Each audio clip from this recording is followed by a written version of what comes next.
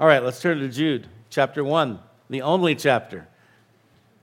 Jude 1 out of 1. Now, Jude takes it to the next level. We've been talking for the last couple of weeks about the creepy men, those who creep in. They've crept into the body of Christ to bring their false teachings, their deception. It was a really big concern for Jude, and it's really been a concern for every generation of believers for the last 2,000 years. God is faithful. He does sustain His church, protect His church, but unfortunately there have been many deceivers along the way, and Jesus warns in the last days it's even going to get worse. Let's read verses 10 and 11. That'll be what we cover today.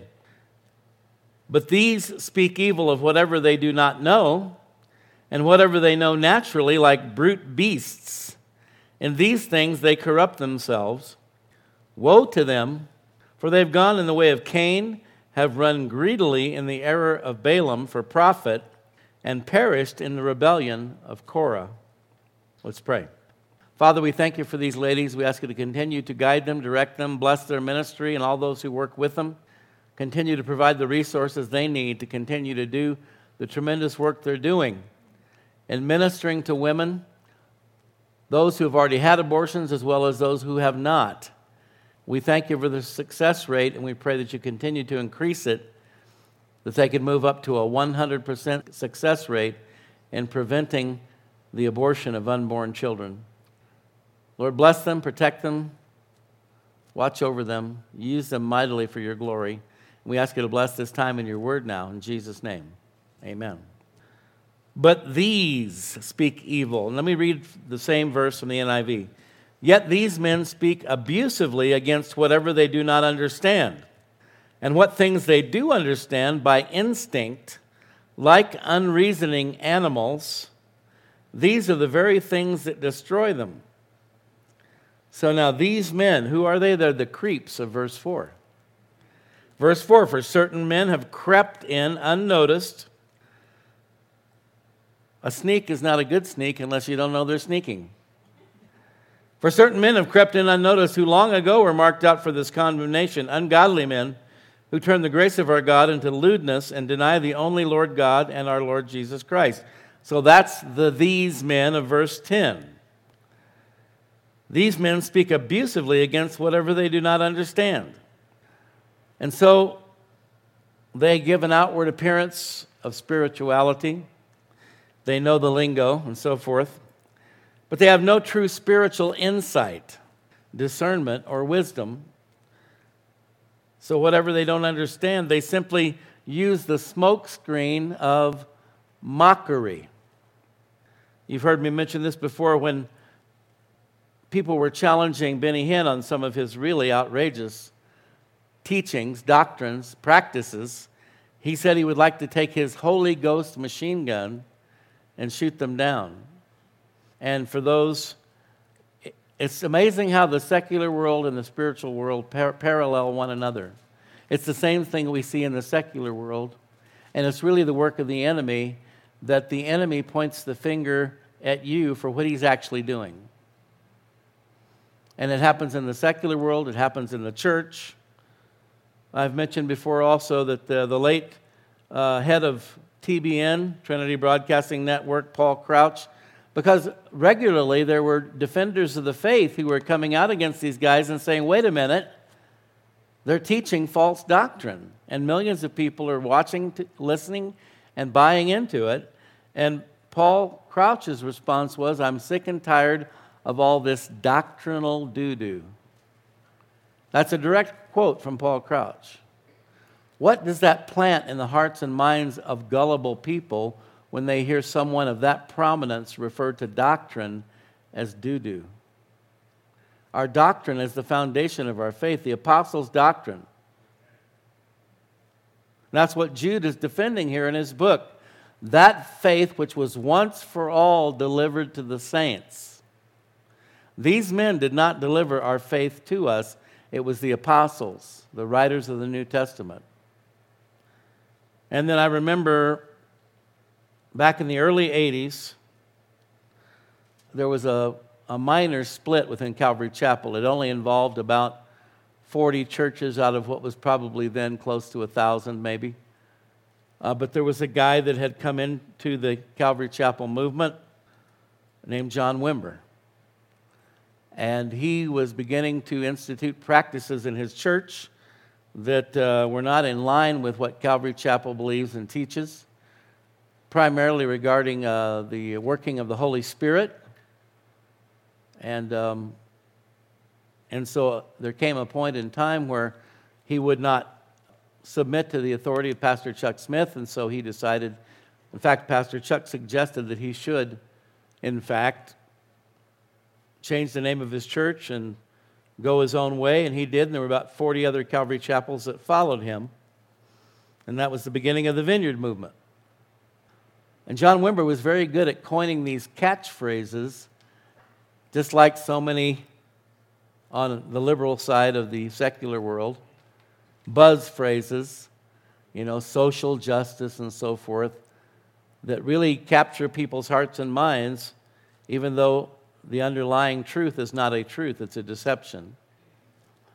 But one of the phrases that John Wimber coined was the phrase, word worshipers. That's one of the phrases that he leveled against Calvary Chapel as he departed, went his own way.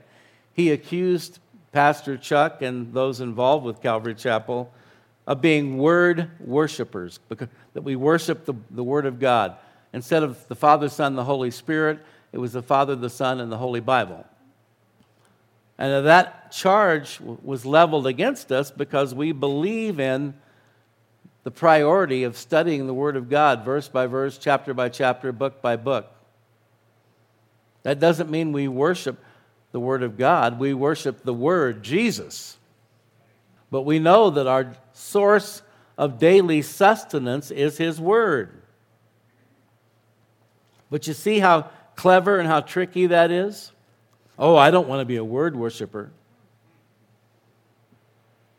And he was trying to emphasize emotionalism and experiential Christianity over having a life, a walk that is firmly rooted and grounded in the truth of God's Word. Feelings will deceive you. Emotions will deceive you.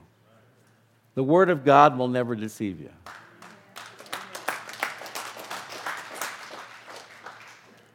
And we do believe in the moving of the Holy Spirit, the gifts of the Holy Spirit. But in the book of Psalms, God says, my word have I exalted above my own name. If God puts that high of a priority on His Word, should we not do the same? Thy Word is a lamp unto my feet and a light unto my path. Not warm, fuzzy feelings, right? Again, feelings come and they go. It's true in our walk with God. It's also true in our marriage. And that's why so many people bail out. When the warm, fuzzy feelings disappear, then they think that's time to call it quits. That's the time that you hunker down, you hang in there, and you really fight.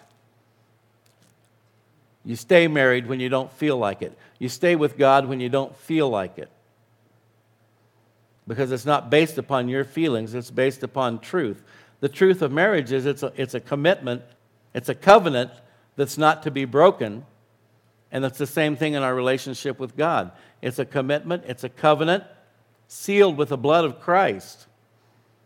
And you don't break that covenant just because on any given day you're bummed out. 1 Corinthians 2:14. The natural man, or the man without the Spirit, does not receive or accept the things of the Spirit of God, for they are foolishness to him, nor can he know or understand them because they are spiritually discerned. These men speak abusively against whatever they do not understand. And whatever they know or understand naturally, like brute beasts. So I said Jude's taken it up a notch. He's gone from calling them creeps. They've crept in. Now he's calling them brute beasts. unreasoning animals. So the false teachers' only reasoning was like that of unreasonable animals. Animals operate by and large by instinct, by what comes natural to them. And when we do that as human beings, inevitably, it leads to bad things. When we operate by our own natural instincts. Rather than comprehending what was above them, the angels, we saw how they mocked celestial beings. They really understood only what was below them, the animals.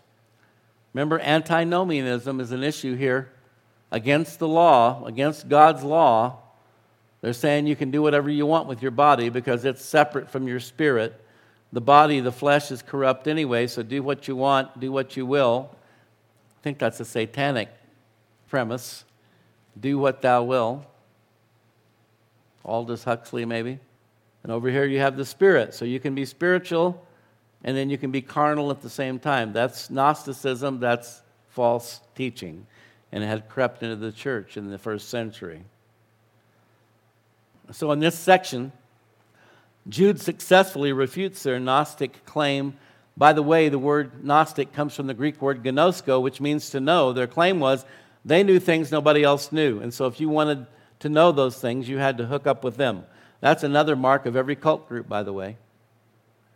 We've got secret knowledge and information that you don't have, and if you want it, you're going to have to join up with us.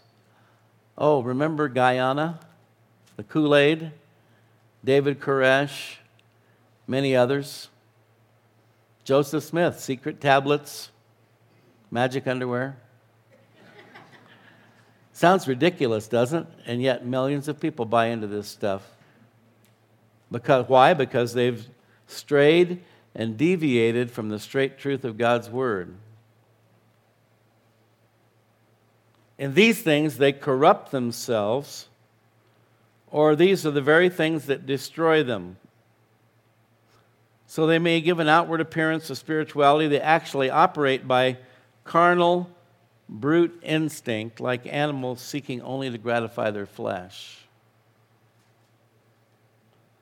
That's why so often their so-called ministries are characterized by monetary gain.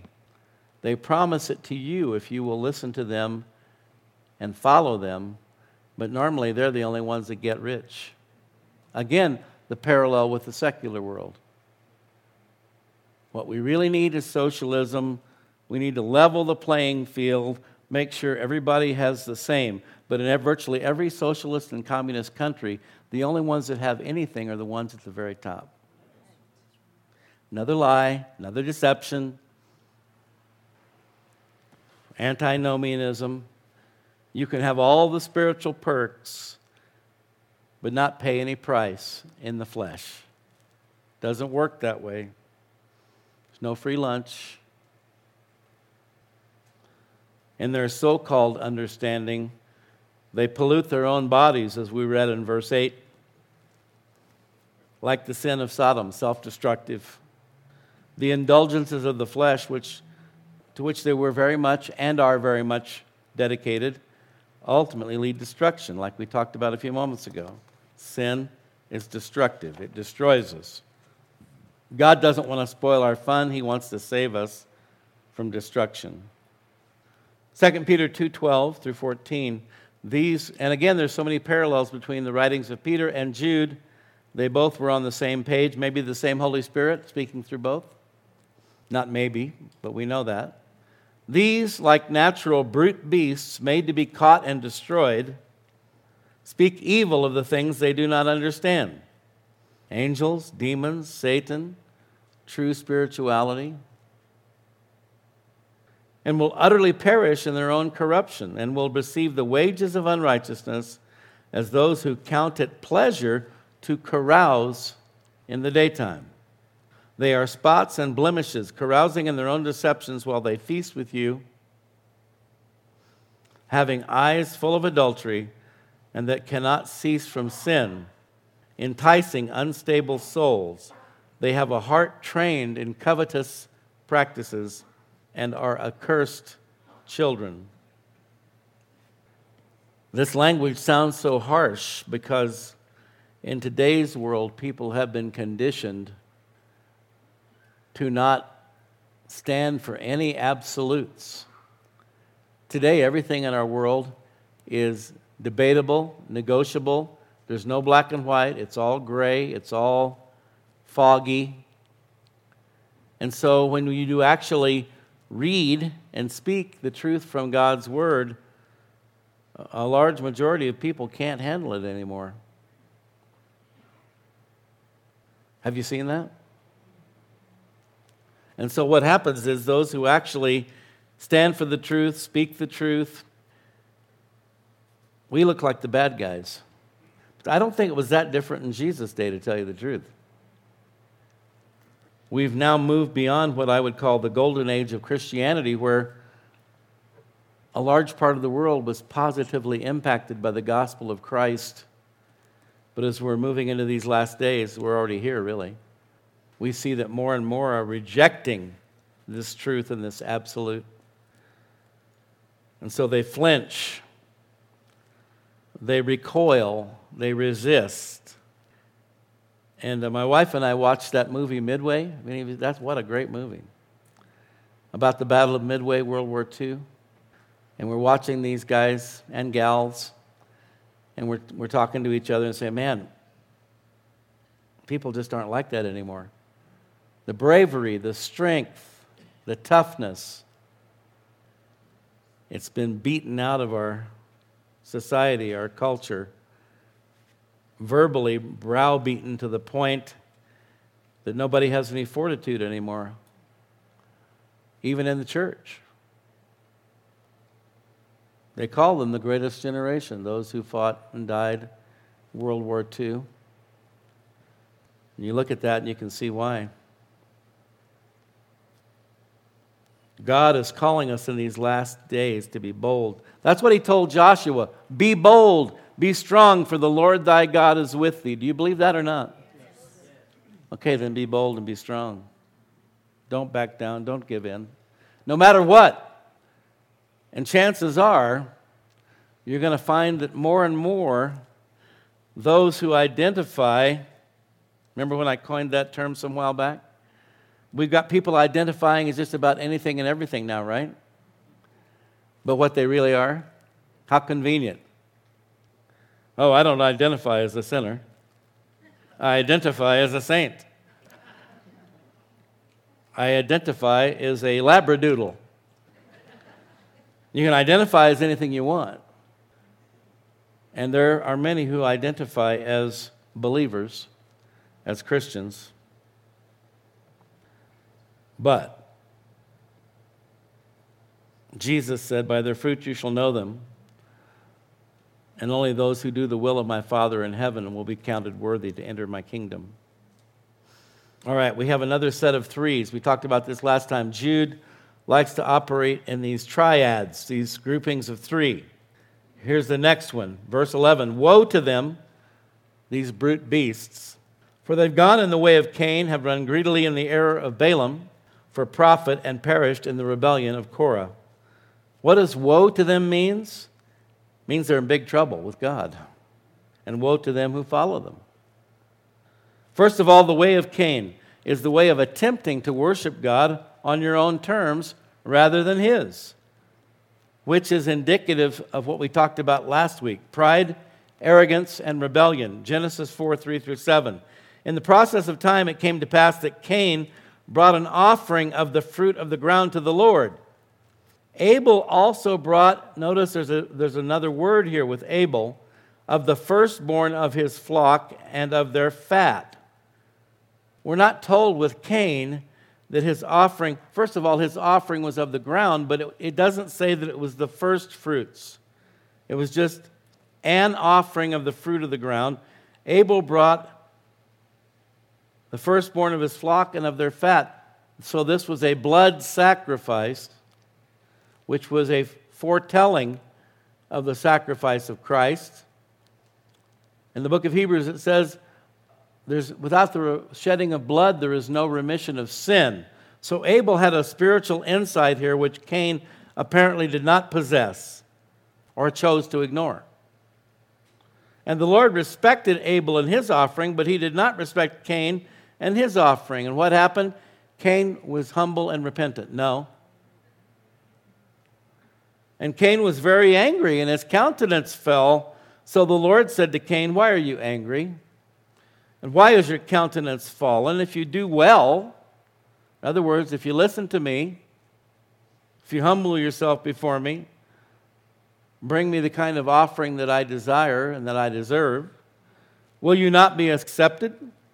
And if you do not do well, sin lies at the door, and its desire is for you, but you should rule over it.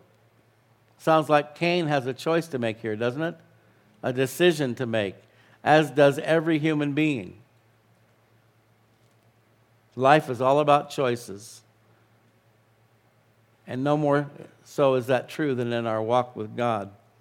So the way of Cain was the way of attempting to worship God on your own terms, and that's what so many people in the world today are doing. The Bible says we're created in God's image. Our world today is trying to create God in their image. Cain was more concerned with having the preeminence over his brother. That's what really bummed him out. Abel's offering was accepted and his wasn't. He was more concerned about having the preeminence over his brother than he was with pleasing God. So that's the way of Cain. These brute beasts followed. And then secondly, they've run greedily in the error of Balaam for profit. Balaam hired himself out as a prophet. He had a genuine gift, but thought that he could get away with using it for his own financial gain. Numbers 22. Numbers chapter 22. 2 Peter 2:15, they have forsaken the right way and gone astray, following the way of Balaam the son of Beor, who loved the wages of unrighteousness. The error of Balaam is described as the covetousness of one who hires himself to do religious work for personal gain. I remember back in the days it was a pretty well-known secret. Get it? Well-known secret? That Pastor Chuck Smith's staff was not paid very well. And why was that? Chuck was trying to train these young men and make sure they were serving God for the right reason, rather than paying them oodles of money. And it worked very well. Guys like Greg Laurie, Tom Stipe, different ones, Mike McIntosh, all the ones that you've heard of. That great first generation of leaders within the Calvary Chapel movement all started out cleaning toilets, sweeping the floor, and so forth, as well as doing pastoral duties for very little pay. I remember Tom Stipe used to have to, he had a photography business on the side just to make some extra money to get by on. But it was a very healthy thing.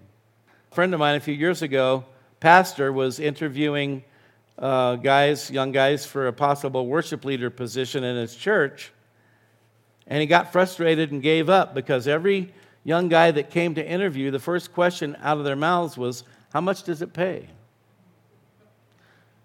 Back then, young guys like myself and these other ones that I've mentioned, we were so eager and anxious to be in ministry, we practically would have paid Chuck to be able to do it. And when I was in Colorado, left Costa Mesa, ventured up to Colorado, that's when Tom Stipe was starting his church, Calvary Chapel of Boulder, became Calvary Chapel of Denver. Now it's Crossroads Church of Denver. And I was in a music ministry, traveling music ministry, but we'd have periods of time where we were at home, we weren't traveling. And I volunteered to help in the church. I'm not bragging, I'm just saying there's a difference between having a heart for ministry and just seeing it as an opportunity for personal gain. Another sign that true revival is taking place, and I don't see that happening right now, to tell you the truth, is when young people are flocking to the ministry regardless of personal sacrifice, because they just want to serve God. And not just young people, but older people as well. The Jesus music groups, as we called ourselves back in those days, a lot of very talented musicians and singers that came out of the secular music world got saved and saw the music as an opportunity, as a vehicle for evangelism. And so all these Christian bands, singing groups were forming all over Southern California, other parts of the nation as well, but Southern California was a hotbed in the late 60s, early 70s, all the way up through that decade of the 70s. And the vast majority of them would go and sing anywhere that the doors would open, just to have an offering taken for them. There were a few that kind of rose to the very top, and they would be able to ask for some significant honorariums, or as we call them. But the vast majority were living practically really in poverty and doing so happily just to serve God. And God will test us to see if we're doing the right things for the right reasons. I remember Buck Herring, who was the overseer of second chapter of Acts. He was married to Annie Herring, the lead singer. And we were at a musicians' fellowship once up in Hollywood, and Buck was talking about the Holy Spirit, and he goes, "The Holy Spirit's what separates the men from the boys spiritually." But I'll tell you another thing that separates the men from the boys, and that is motivation. Are you doing it for God, or are you doing it for personal gain? And if you don't believe that there's people out there doing it for personal gain, then you need to wake up. It's been happening since the first century. You ever ask yourself how somebody could be filling a pulpit and not even know God? And by the way, there's a lot of those. They see it as a job, as a profession, as a vocation, a way to earn a living. How many would do it if they weren't getting paid for it? The Bible clearly endorses paying those who serve in the ministry, but that should not be the primary motivation. The error of Balaam. Revelation 2:14, this is the church of Pergamos in the book of Revelation, known as the compromising church. Hello? That church is alive and well today. Jesus says, "But I have a few things against you, because you have there those who hold the doctrine of Balaam, who taught Balak to put a stumbling block or to entice the Israelites to sin." He taught Balak to put a stumbling block before the children of Israel, to eat things sacrificed to idols and to commit sexual immorality. The error of Balaam. 1 Timothy 6, 3 through 5. "If anyone teaches otherwise and does not consent to wholesome words, even the words of our Lord Jesus Christ, and to the doctrine which accords with godliness, he is proud, knowing nothing, but is obsessed with disputes and arguments over words, from which come envy, strife, reviling, evil suspicions, useless wranglings of men of corrupt minds and destitute of the truth, who suppose that godliness is a means of financial gain. From such, withdraw yourself." We talked last week about their illusions of grandeur. And so then they will seek to milk the body of Christ of large amounts of money and resources so they can build their own earthly empire. We should be all about building the eternal kingdom of God, wouldn't you agree? The kingdom of God is not a matter of eating and drinking or material things, but of joy, peace, and righteousness in the Holy Ghost. The third part of James' second triad or trilogy here is that they perished in the rebellion of Korah. The sin of Korah was the rebellion against God's appointed authority, which was Moses. Was Moses perfect? No. David? No. The only perfect man to ever walk this earth was and is Jesus Christ. But Moses was God's appointed leader. Numbers 16:1 through 3.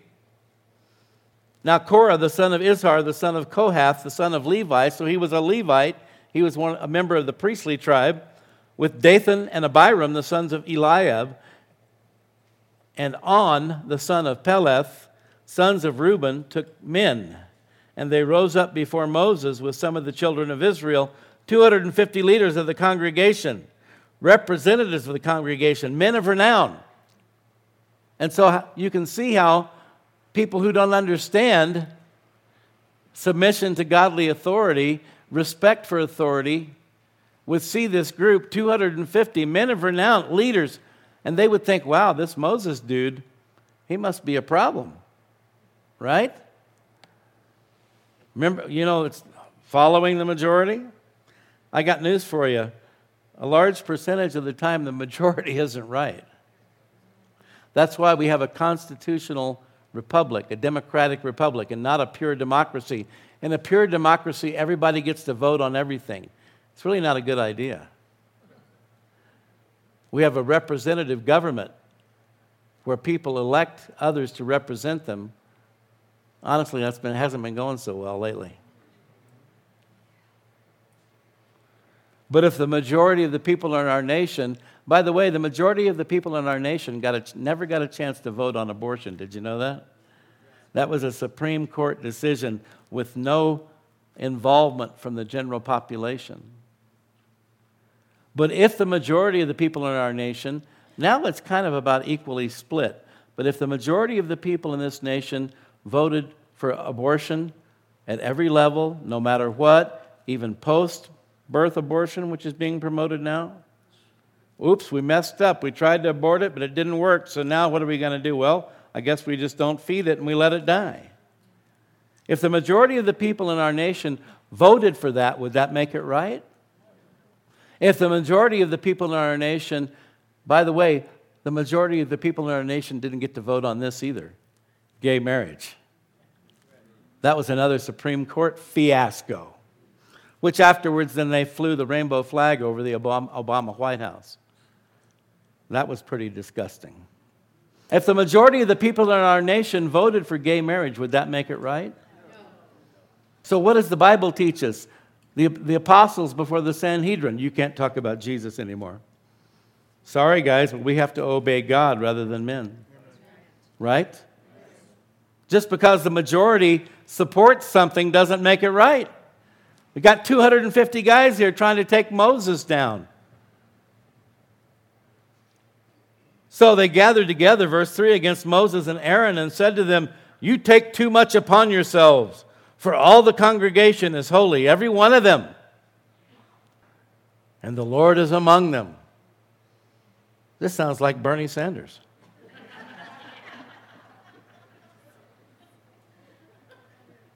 You'll have to figure that one out for yourself. "Why then do you exalt yourselves above the assembly of the Lord?"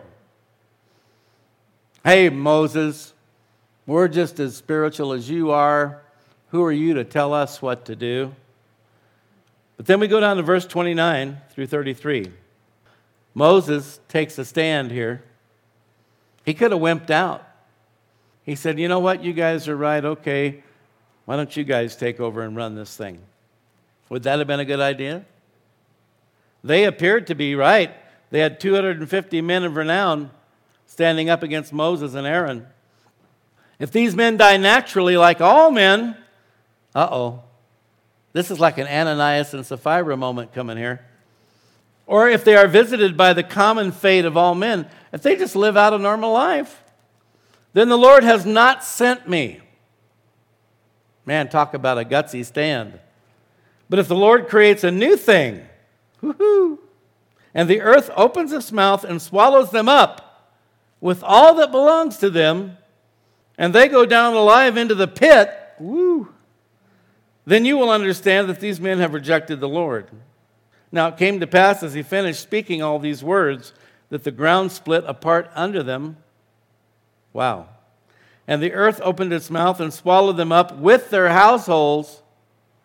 Here's another thing people don't always stop to consider. Whatever you do is going to affect not only you, but those around you. Oh, well, it doesn't. If I'm not hurting anybody, you know what? That just doesn't fly.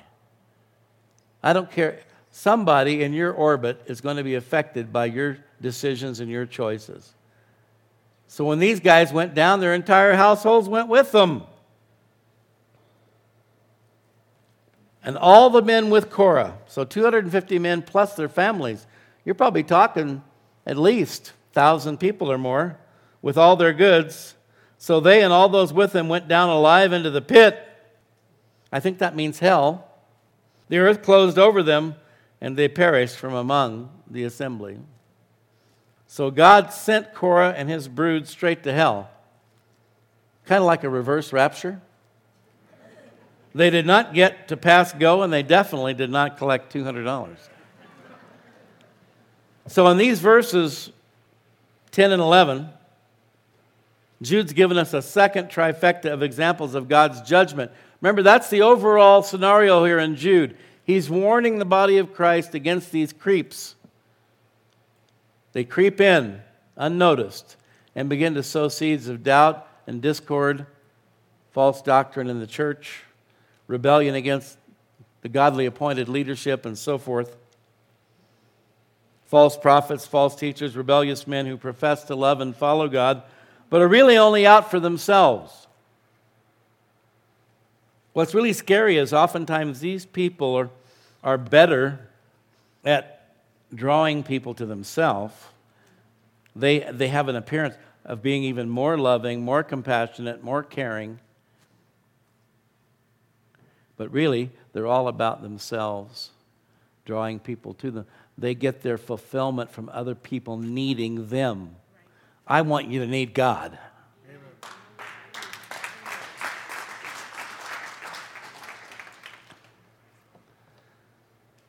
Sadly, throughout history, and perhaps now more than ever, they lead multitudes of men and women into deception and leave a wake of destruction in their path. I've seen it over the years. When people get involved in these deceptive groups, these cults or cult-like groups led by false teachers, the largest percentage of them crash and burn, and some of them never come back. Once they've been burned, they're so gun-shy, they can't seem to ever get plugged into a good, solid church again. And that's the devil's goal. The devil wants to take you to hell. If he can't because you belong to Jesus, the next best thing is to just wreck you so badly spiritually that you spend the rest of your life as a spiritual cripple, making you ineffective for the kingdom of God here on earth. That's the devil's goal. One or the other. Take you to hell, drag you to hell. If he can't, then he wants to just make you miserable to the point that you can't shine your light for Jesus. Thy word is a lamp unto my feet and a light unto my path. Jude's warnings are just as relevant today, perhaps even more so as they were 2,000 years ago. We'll continue on in this book of Jude next week. Let's stand. Father God, thank you for your truth, for your word. Lord, we don't worship the written words on the pages, but we do worship the one who is the Word, Jesus Christ. We do worship you, Father, Son, and Holy Spirit. But Lord, you said that you've exalted your word above your own name. Therefore, it must be pretty important. Lord, we know that your word is our spiritual food. It is our foundation. When our feelings mislead us and betray us and deceive us, our feelings, our emotions, the world, the flesh, and the devil mitigating against us, we know that the thing that keeps us tried and true is standing on the truth of your word. We thank you for your word. Lord, we know that many parts of it are uncomfortable, particularly for those who don't want to follow your word. They don't want to follow your truth. They want to do their own thing. And therefore, they might even represent themselves as being teachers, leaders, prophets. But the fact of the matter is, they're in it for themselves. They're like brute beasts, guided by their own natural instincts. Lord, we don't want to be like that. We don't want to be a part of that. Lord, we know the only thing that can save anyone is the truth. Jesus said, you will know the truth, and the truth will set you free. And then he also said that he is the way, the truth, and the life, and no man comes to the Father except through him. So thank you, God, for enlightening us, for opening our spiritual eyes and ears to the truth. Help us never to waver, never to doubt, never to falter, never to give up, never to give in, never to back down. But Lord, to represent you in truth and in love. Lord, above all, you are the God who is love. Help us to exude your love to all those around us, while at the same time not compromising, loving the sinner but hating the sin.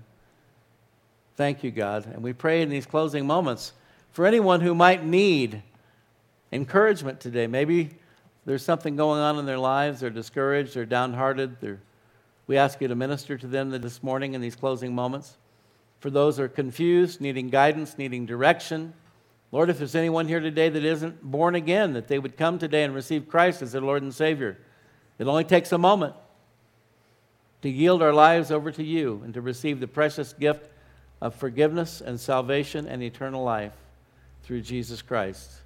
Lord, some may need healing. We've seen healings here lately. We thank you for that.